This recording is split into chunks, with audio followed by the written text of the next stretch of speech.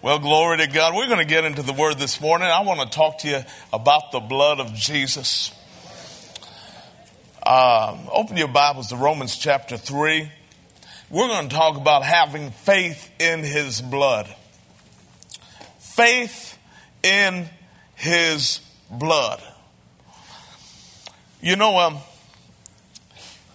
last time Pastor was out and I ministered back on the 4th of July weekend, I also ministered along the lines of the blood of Jesus, and something has happened to me.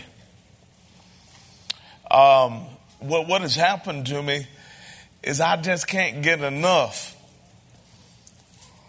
of studying, hearing about, reading about, talking about the blood of Jesus, the significance of a sacrifice, the significance of the Lord's table that we're going to partake in later today. And so, since I can't get enough of it, y'all gonna get some more of it. But I do believe that this is clearly the Lord's direction for us today. Romans chapter 3. Hallelujah. Thank you, Lord. I want to read, let's start reading with verse 24. It says, being justified freely by his grace through the redemption that is in Christ Jesus, whom God set forth as a propitiation by his blood through faith to demonstrate his righteousness, because in his forbearance God had passed over the sins that were previously committed, to demonstrate at the present time his righteousness, that he might be just and the justifier of the one who has faith in Jesus. With that word propitiation, just to fill you in a little bit, the Greek word as it's used there actually is a reference to the mercy seat, which is interesting. The mercy seat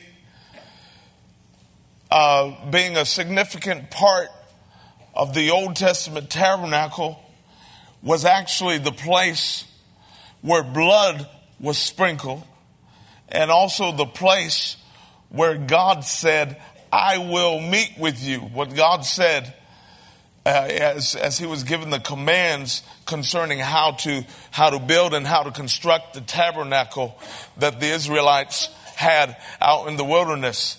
He said, there I will meet with you. And he was talking about that very place from above the mercy seat. Those of you that have an image in your mind of the Ark of the Covenant, what the Ark looked like, you had those two angels that were looking right at each other. And that was the point where God said, that's where I'm going to talk to you from, back in those times of the Old Covenant, as they were traveling with that tabernacle through the wilderness. But that word propitiation also means an appeasing. What God appeased? Let me tell you what God appeased. The wrath of God appeased. Which is something I'm very glad about. How are you? But also, it actually means expiation, which is a big word. I thought, what does that mean? And then it linked me to another word called expiate. What does that mean? Literally, to pay the penalty for or to make amends. Is there anybody besides me that is glad this morning that that is what Jesus did for you? That he appeased the wrath of God, that if he didn't appease it, it would have come on you. And me. Paid the penalty for. If he didn't pay it, somebody would have had to pay it. And if it wasn't him, it would have been us. So thank God so much for that word propitiation. The Phillips translation here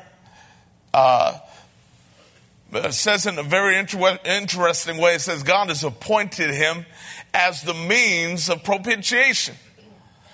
A propitiation which is accomplished by the shedding of his blood to be received and made effective in ourselves by faith. Key words there, to be received and made effective in ourselves by faith. But I think the translation of this that really hit me the best was the original King James, which says, whom God has set forth to be a propitiation through faith in his blood, to declare his righteousness for the remission of sins that are past, through the forbearance of God, to declare, I say, at this time, his righteousness, that he might be just and the justifier of him which believeth in Jesus. Through faith in his blood, it says that we can declare his righteousness. Now, it says it in really two phases. First of all, it says that through faith in his blood, we declare his righteousness for the remission of sins that are past. But then in the next verse, it's a little repetitive, but yet you see a clear and distinct difference. He says to declare, I say, at this time, his righteousness.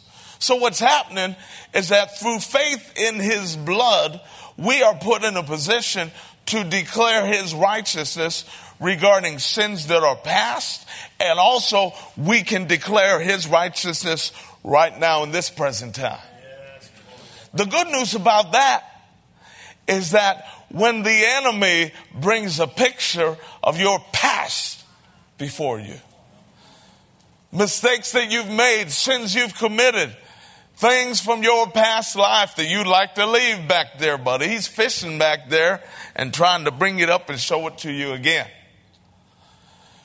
But for those of us who have made the determination to have faith in his blood, faith in the work that blood has done for us, faith in the results that the Bible says we have and the blessings that we have because of the blood, we choose to declare his righteousness about our past. And when it comes to this present time, we are still declaring his righteousness.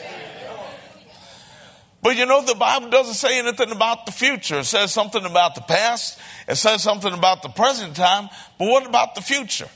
Well, it's a real easy answer. When the future gets here, it'll be the present time. So you are covered.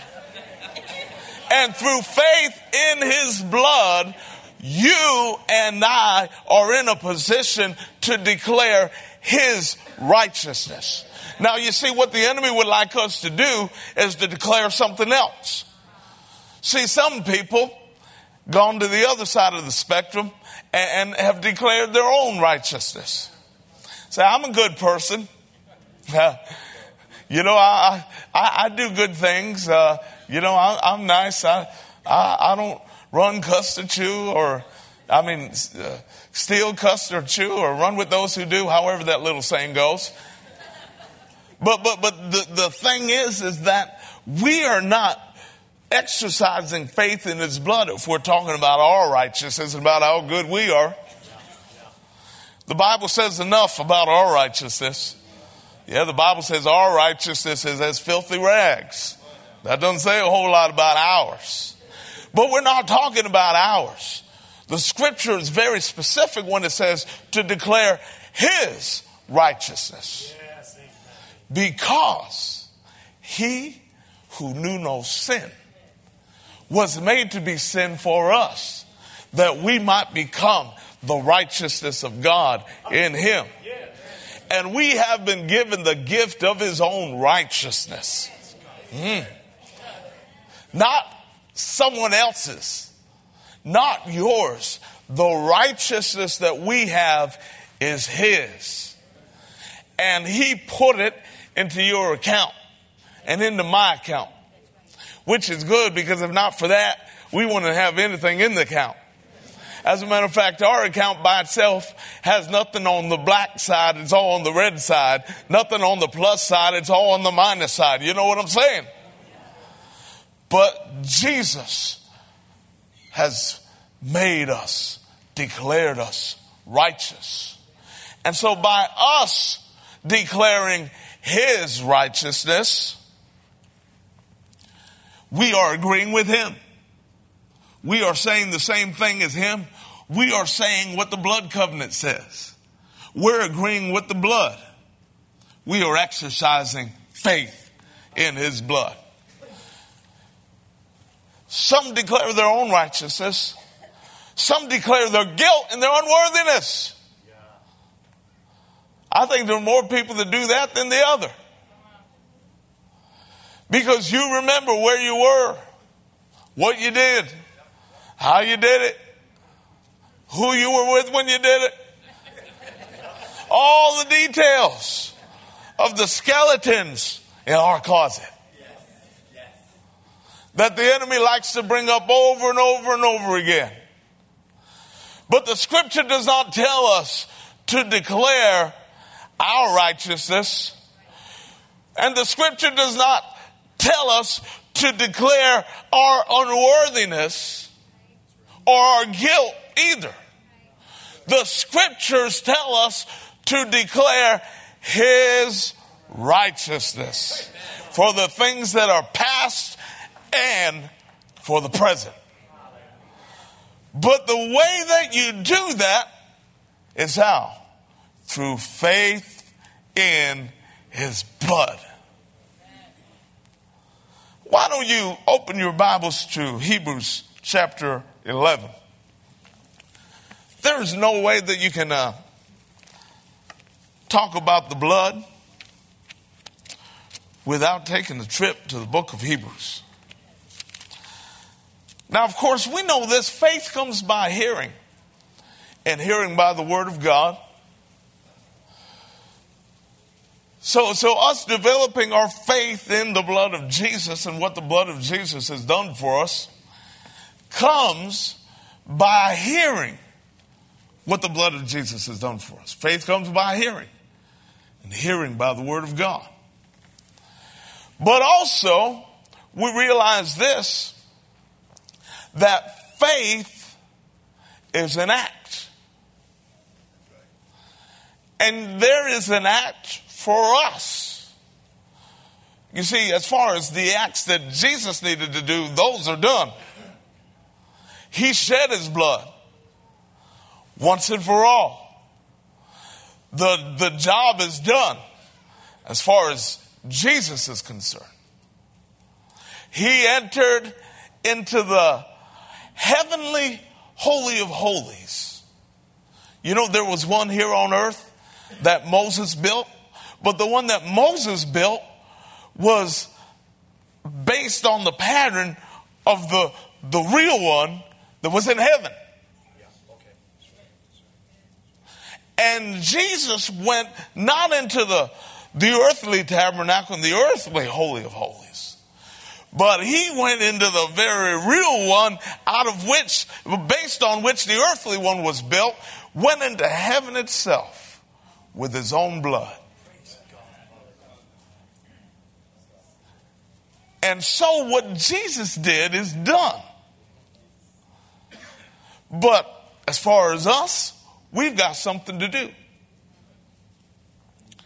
Don't you know Revelation 12:11 says that they overcame the devil, the accuser of the brethren, by the blood of the Lamb and by the word of their testimony, and that they loved not their lives unto death?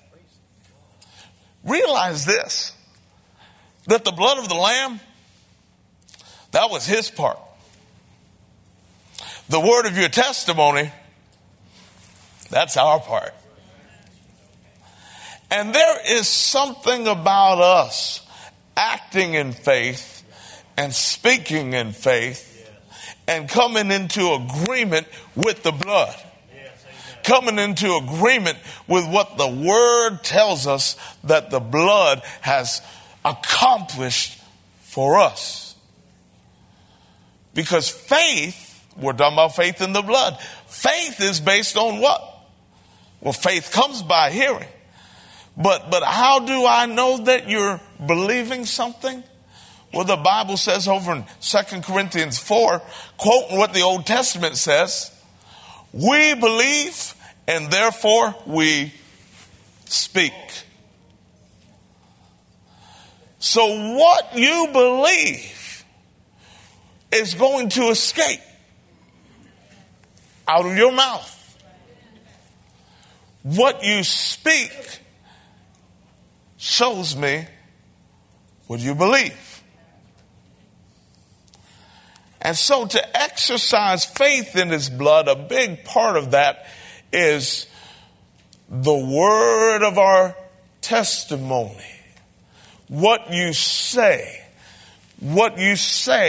about what the word says. What you say about how that word is not just nice for somebody else. No, it's not just for somebody else. It's for me. Your approach to that matters so much. Because you can think, oh, that's a nice book with a whole lot of nice things. Yeah, that's all nice what the blood of Jesus has done. But there's something that happens when you take it personally. When you start acting like it was done for you. When you start acting like the blood was shed for you. When you start acting like this covenant that took place between God the Son and Jesus the God-man was for your benefit. There's something that happens there where there's just a fire in your belly that ain't going to be put out. And you're going to speak the word regarding what the Bible says the blood has provided for you. And you're going to speak it with confidence. And you're going to speak it like you're a man or a woman on a mission. Because you know what? It's time for us to really be in faith. Think about it. It's not time for us to kind of be floating around here and floating around there and, mentally agreeing with the Bible. But it doesn't go any further than mental agreement. Mental agreement doesn't get the job done. Faith is an act. Do you agree with that book enough to act like it's true? Do you agree with that book enough to act like it's true when you got a loved one in the hospital and the doctors don't say that it's going to turn out real well? Do you think that the doctor has the final say so? You say, well, the Lord has the final say so. Well, you know what? That is partly true. But in order to get the Lord's final say so to work for you, you got to agree with him and say the same thing he says about it. See, we thought it was automatic. We think it just fall on us like fruit off the tree. But no, you got to agree with him. Because it's interesting. Pastor John has brought this up very often in the context of teaching faith.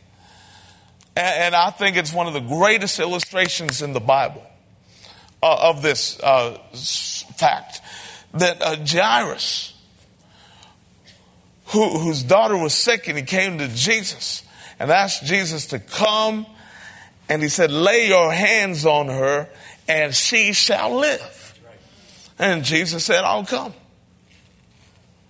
But along the way, the woman with the issue of blood was there and to stop the processional, shall we say.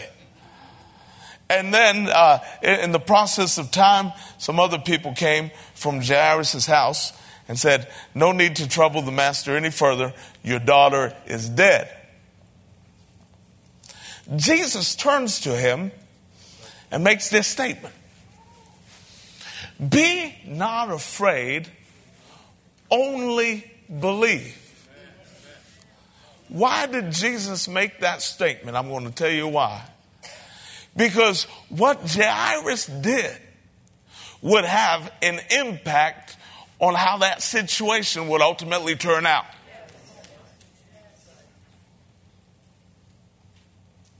I want that to sink in. It wasn't all up to Jesus. Because if it was all up to Jesus, why would Jesus ever need to make a statement like that to him? Hello? Oh, this is working on somebody. I feel it. Hey, now, I feel it. So I want you to understand that Jesus spoke to him to do something very specific and also to not do something very specific. Do not be afraid. Only believe.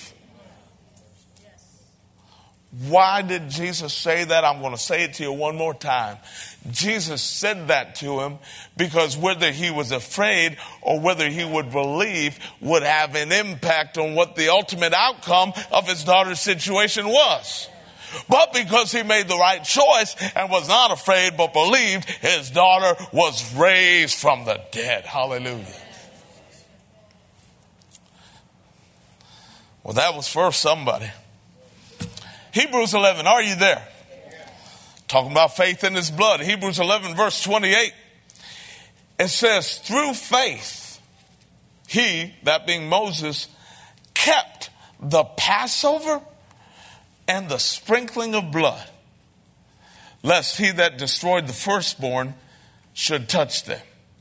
This is talking about that original Passover night. Exodus chapter 12. Where God instructed Moses and all the children of Israel to do this very thing. Because the death angel was going to pass through. And the firstborn of every house was going to die that night.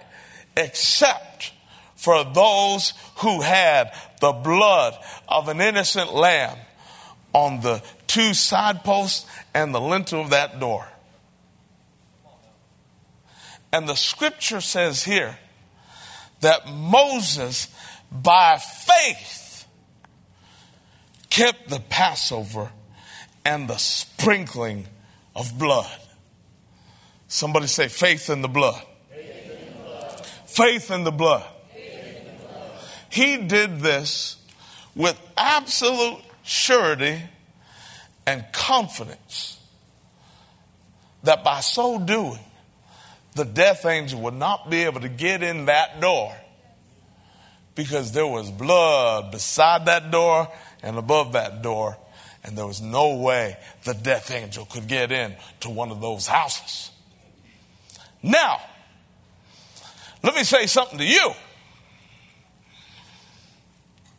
The way that you take the blood of Jesus and apply it to your life, to your door, whether it's the door of your house to protect you and your family and your goods there, or whether it's the door of your mind to keep your mind right. Yeah, I tell you, don't you know this, that the number one way the devil tries to get into you and into the affairs of your life is through your mind?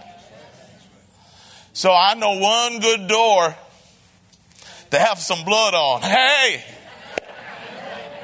Have some blood on the door of your mind. Lay your hands on your head. Say the blood of Jesus, the blood of Jesus. I'll tell you, about 3 weeks ago, I laying in bed early in the morning and I just got the nuttiest, craziest thought right out the pit of hell. And you said, Pastor Ray, how could you think such a thing? But I wasn't thinking it. You got to understand. That did not come from in here. It came from the outside and it was trying to get in. See, some of you beat yourself up and say, how could you think such a thing? But you ain't even thought it yet. You're beating yourself up just because you're tempted. But being tempted is not a sin. Jesus himself was tempted. But what to do? You don't allow what's knocking on the door to get access. And I tell you, right there, 6:30 in the morning that morning, whatever time it was, I just put my hand on my head as I was laying there on that pillow. And I said, the blood of Jesus, the blood of Jesus. And as quickly as that crazy thought came, that crazy thought left, I tell you. The blood of Jesus on the door of your mind. Come on, somebody, that'll help you out.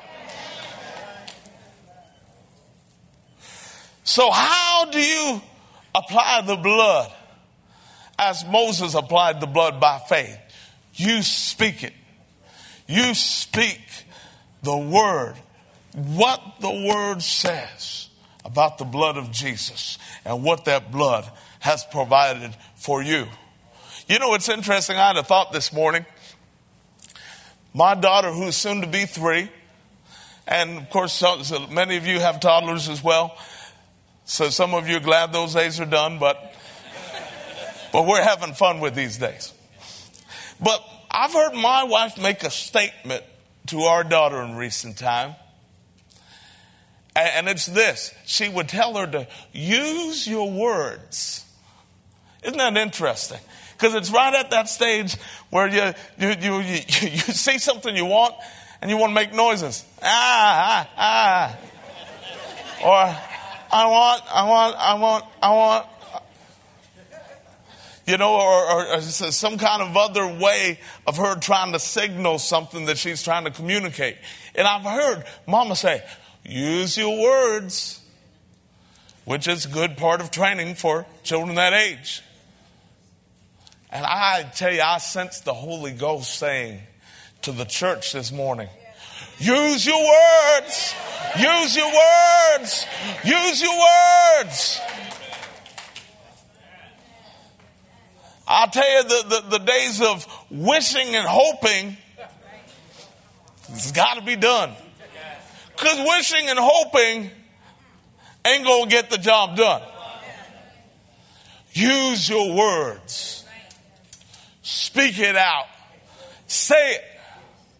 The Bible emphasizes that so much. And the fact that if we're going to overcome the enemy, it's going to be by the blood of the Lamb and the word of our testimony. We don't have to worry about the blood. Jesus took care of that. That blood is shed. That blood ratified the new and everlasting agreement. That's done. But your words, and whether your words agree with that blood or not, is the ticket. Use your words. Use your words. God knows my heart.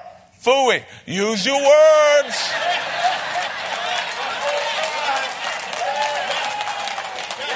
You know, I tell you, that's right up there with the guy that says, I praise God in my own way. You ain't praising the Lord. Got to use your mouth. I will bless the Lord at all times. His praise shall continually be in my...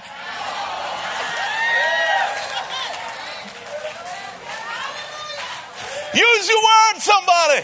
Use your words. Speak the word. Say it. You overcome the devil by the blood of the Lamb and by the word of your testimony. Oh, yeah. Hebrews 10. My goodness. Someone say, faith in his blood.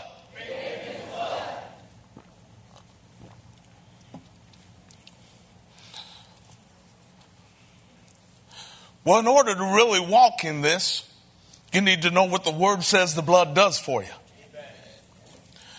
And so I just want to kind of get you stirred up and fired up along those lines. You need to know what the word does for you and then speak that out. That is really what the old Pentecostals called pleading the blood. Because my definition of pleading the blood is when you are speaking out and when you are making a case regarding what the Bible says the blood provides for you. And with your words, you are staking a claim on that provision. Oh, come on, somebody. Hebrews 10. My goodness. Look at verse 19. It says, having therefore, brethren, boldness to enter into the holiest by the blood of Jesus. Now, first of all, get this before we go on. We're going to read a little bit more here.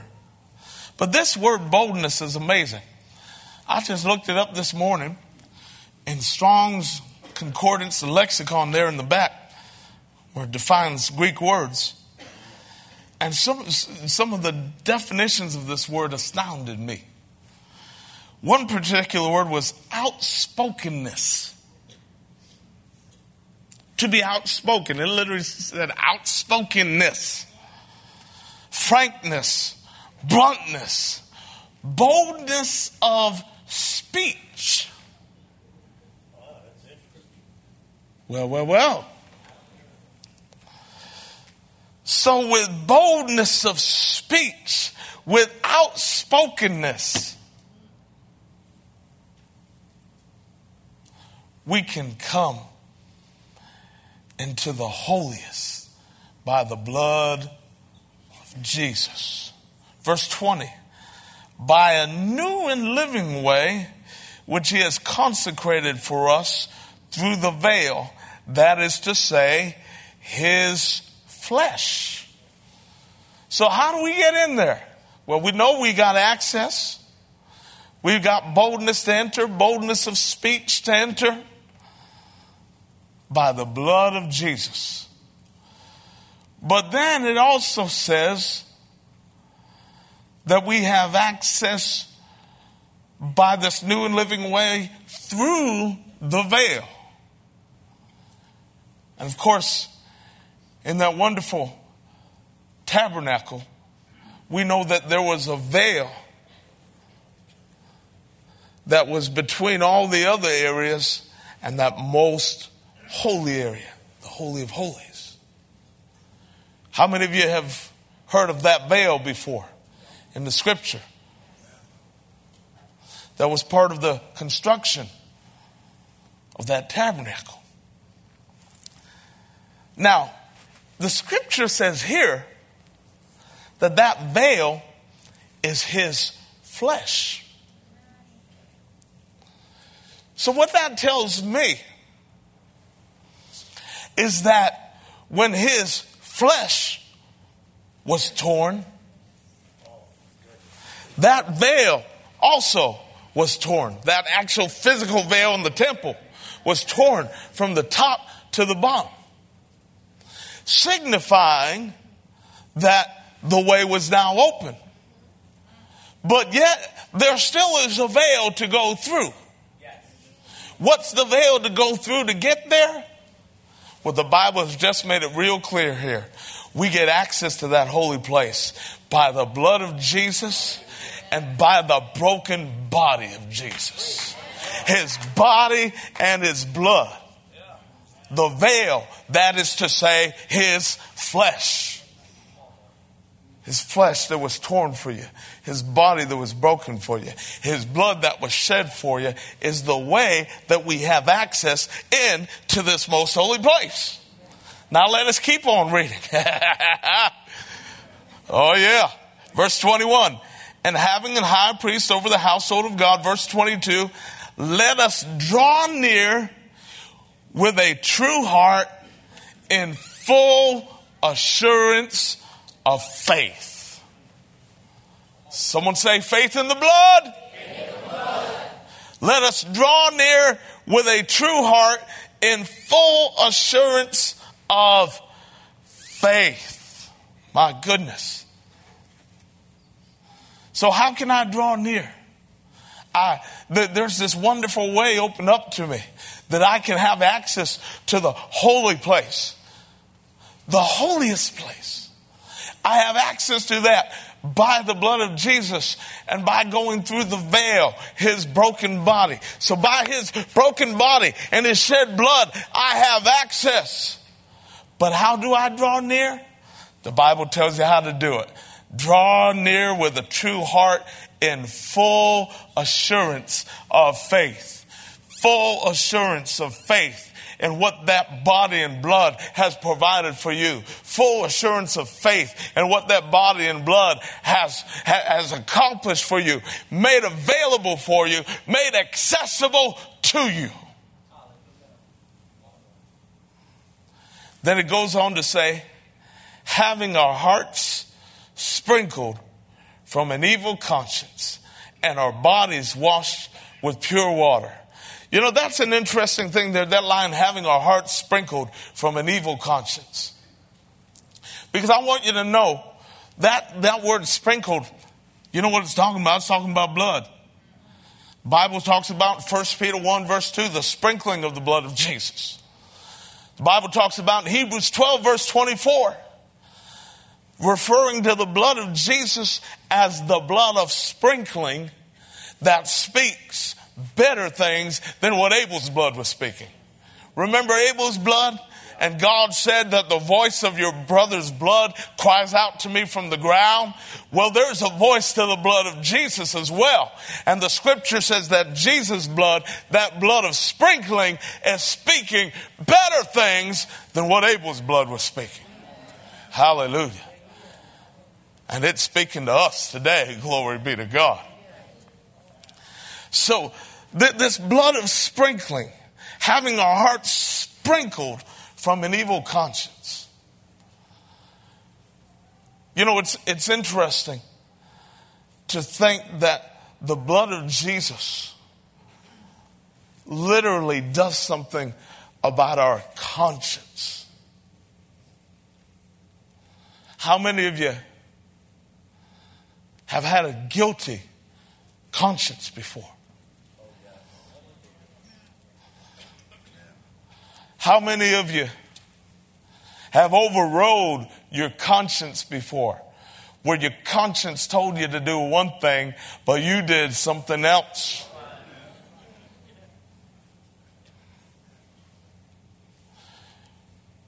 But the blood of Jesus has the ability in it to do something about our conscience.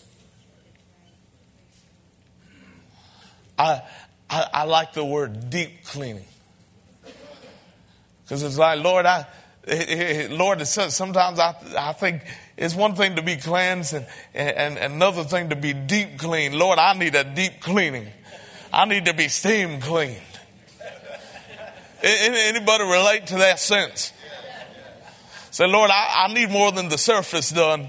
I need in between the cracks and around the corner and it's like you go to the car wash and you can get, a car wash or wash and wax, but then there's another thing called the works. And Lord, that's what I need. I need the works. Well, the blood of Jesus will do the works for you. The scripture says in Hebrews 9, of course, also, it says here that Old Testament way of doing things, and the reason why there had to be a new covenant to begin with is that the Old Testament way could not make the conscience perfect. It says it right there over in Hebrews 9, and let's see, that's verse 9. But then down in a little bit later, and since you're right there, you can look at it with me. Hebrews 9, verse 12 through 14. It says, neither by the blood of goats and calves, but by his own blood, he entered in once into the holy place, having obtained eternal redemption for us. For if the blood of bulls and of goats and the ashes of a heifer, sprinkling the unclean, sanctifies to the purifying of the flesh, how much more shall the blood of Christ, who through the eternal Spirit offered himself without spot to God, purge your conscience from dead works to serve the living God? Think about that. Your conscience being purged from dead works to serve the living God. The dead works getting purged out and you being set free to serve God the way you know you're supposed to be serving God. The blood does that for you. Now back to Hebrews 10. So we're reading all this. We're reading about the blood of Jesus and his body, his broken body, the veil. We're reading about verse 22, drawing near with a true heart in full assurance of faith. That's what we're talking about, faith in the blood. And then look what the next verse says. Let us hold fast the profession of our faith, or the confession of our faith, without wavering, for he is faithful that promised. One thing that's important about Scripture is to realize the context. And the context of verse 23 is clearly in the context of faith in his blood. Faith in that way that has been made available to us. It's that blood that was shed that gives us access to the holy place. It's that broken body, which is the veil that we can go through into his presence.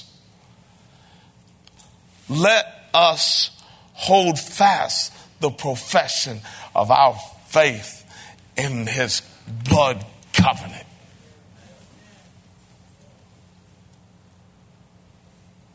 Faith in the blood.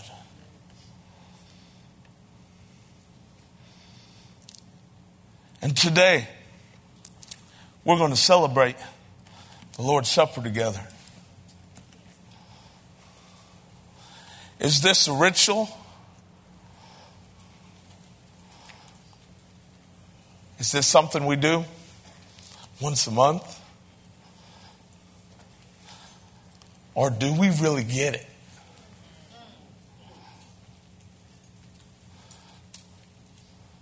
Do we really get it?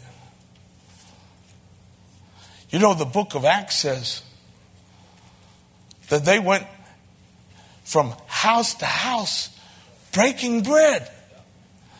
That means more than just having dinner. They did that too. But breaking of bread is a term in Scripture referring to the Lord's table.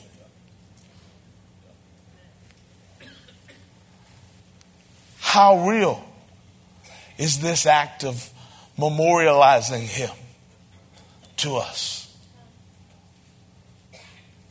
Well, I tell you, we don't get to have it like we're going to have it. But I believe the Holy Ghost is taking us places and opening our eyes and causing us to see things and get things and understand things that we've not previously understood. And I believe that he's on a road to helping us have a whole new understanding and appreciation for the Lord's table that we've not had before. Let me close with this thought. Remember Luke chapter 24, there's that passage that we've all lovingly referred to over the years as the road to Emmaus. Of course, there were two of Jesus' followers there walking along the road. And then Jesus joined with them. They didn't recognize him. The scripture says their eyes were actually held back from recognizing him. And so they're walking along and,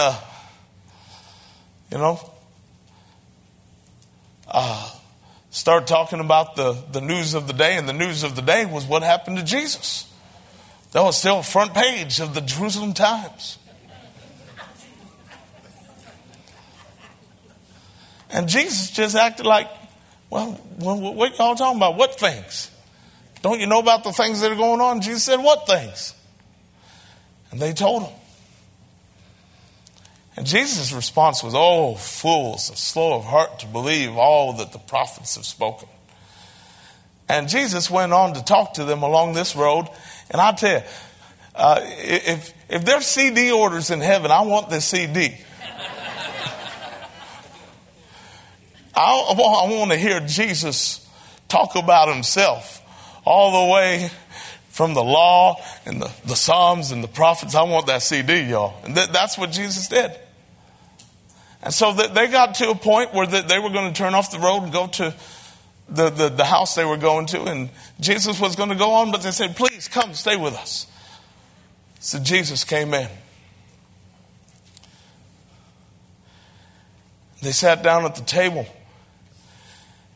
He picked up bread, blessed it, and broke it, and vanished out of their sight. And the wording of what they said when they went and told the others is what blows me away. They came and reported to the others all that was done and how he was known of them in the breaking of bread. I want you to know in this very place today that he can be known of you today in the breaking of bread. What we're about to do right here, you need to know him as Savior. You can know him as Savior. You need to know him as healer. You can know him as healer. You need deliverance. You can know him as deliverer. He can be known of you in the breaking of bread. This is not just tradition. That's something we do. This is reality. There's power in this when you do it on the basis of having faith in his blood. Glory to God. Glory to God. Glory to God. Glory to God. Thank you, Lord, for your goodness today. We honor you. Thank you for the wonderful presence of Jesus in this place.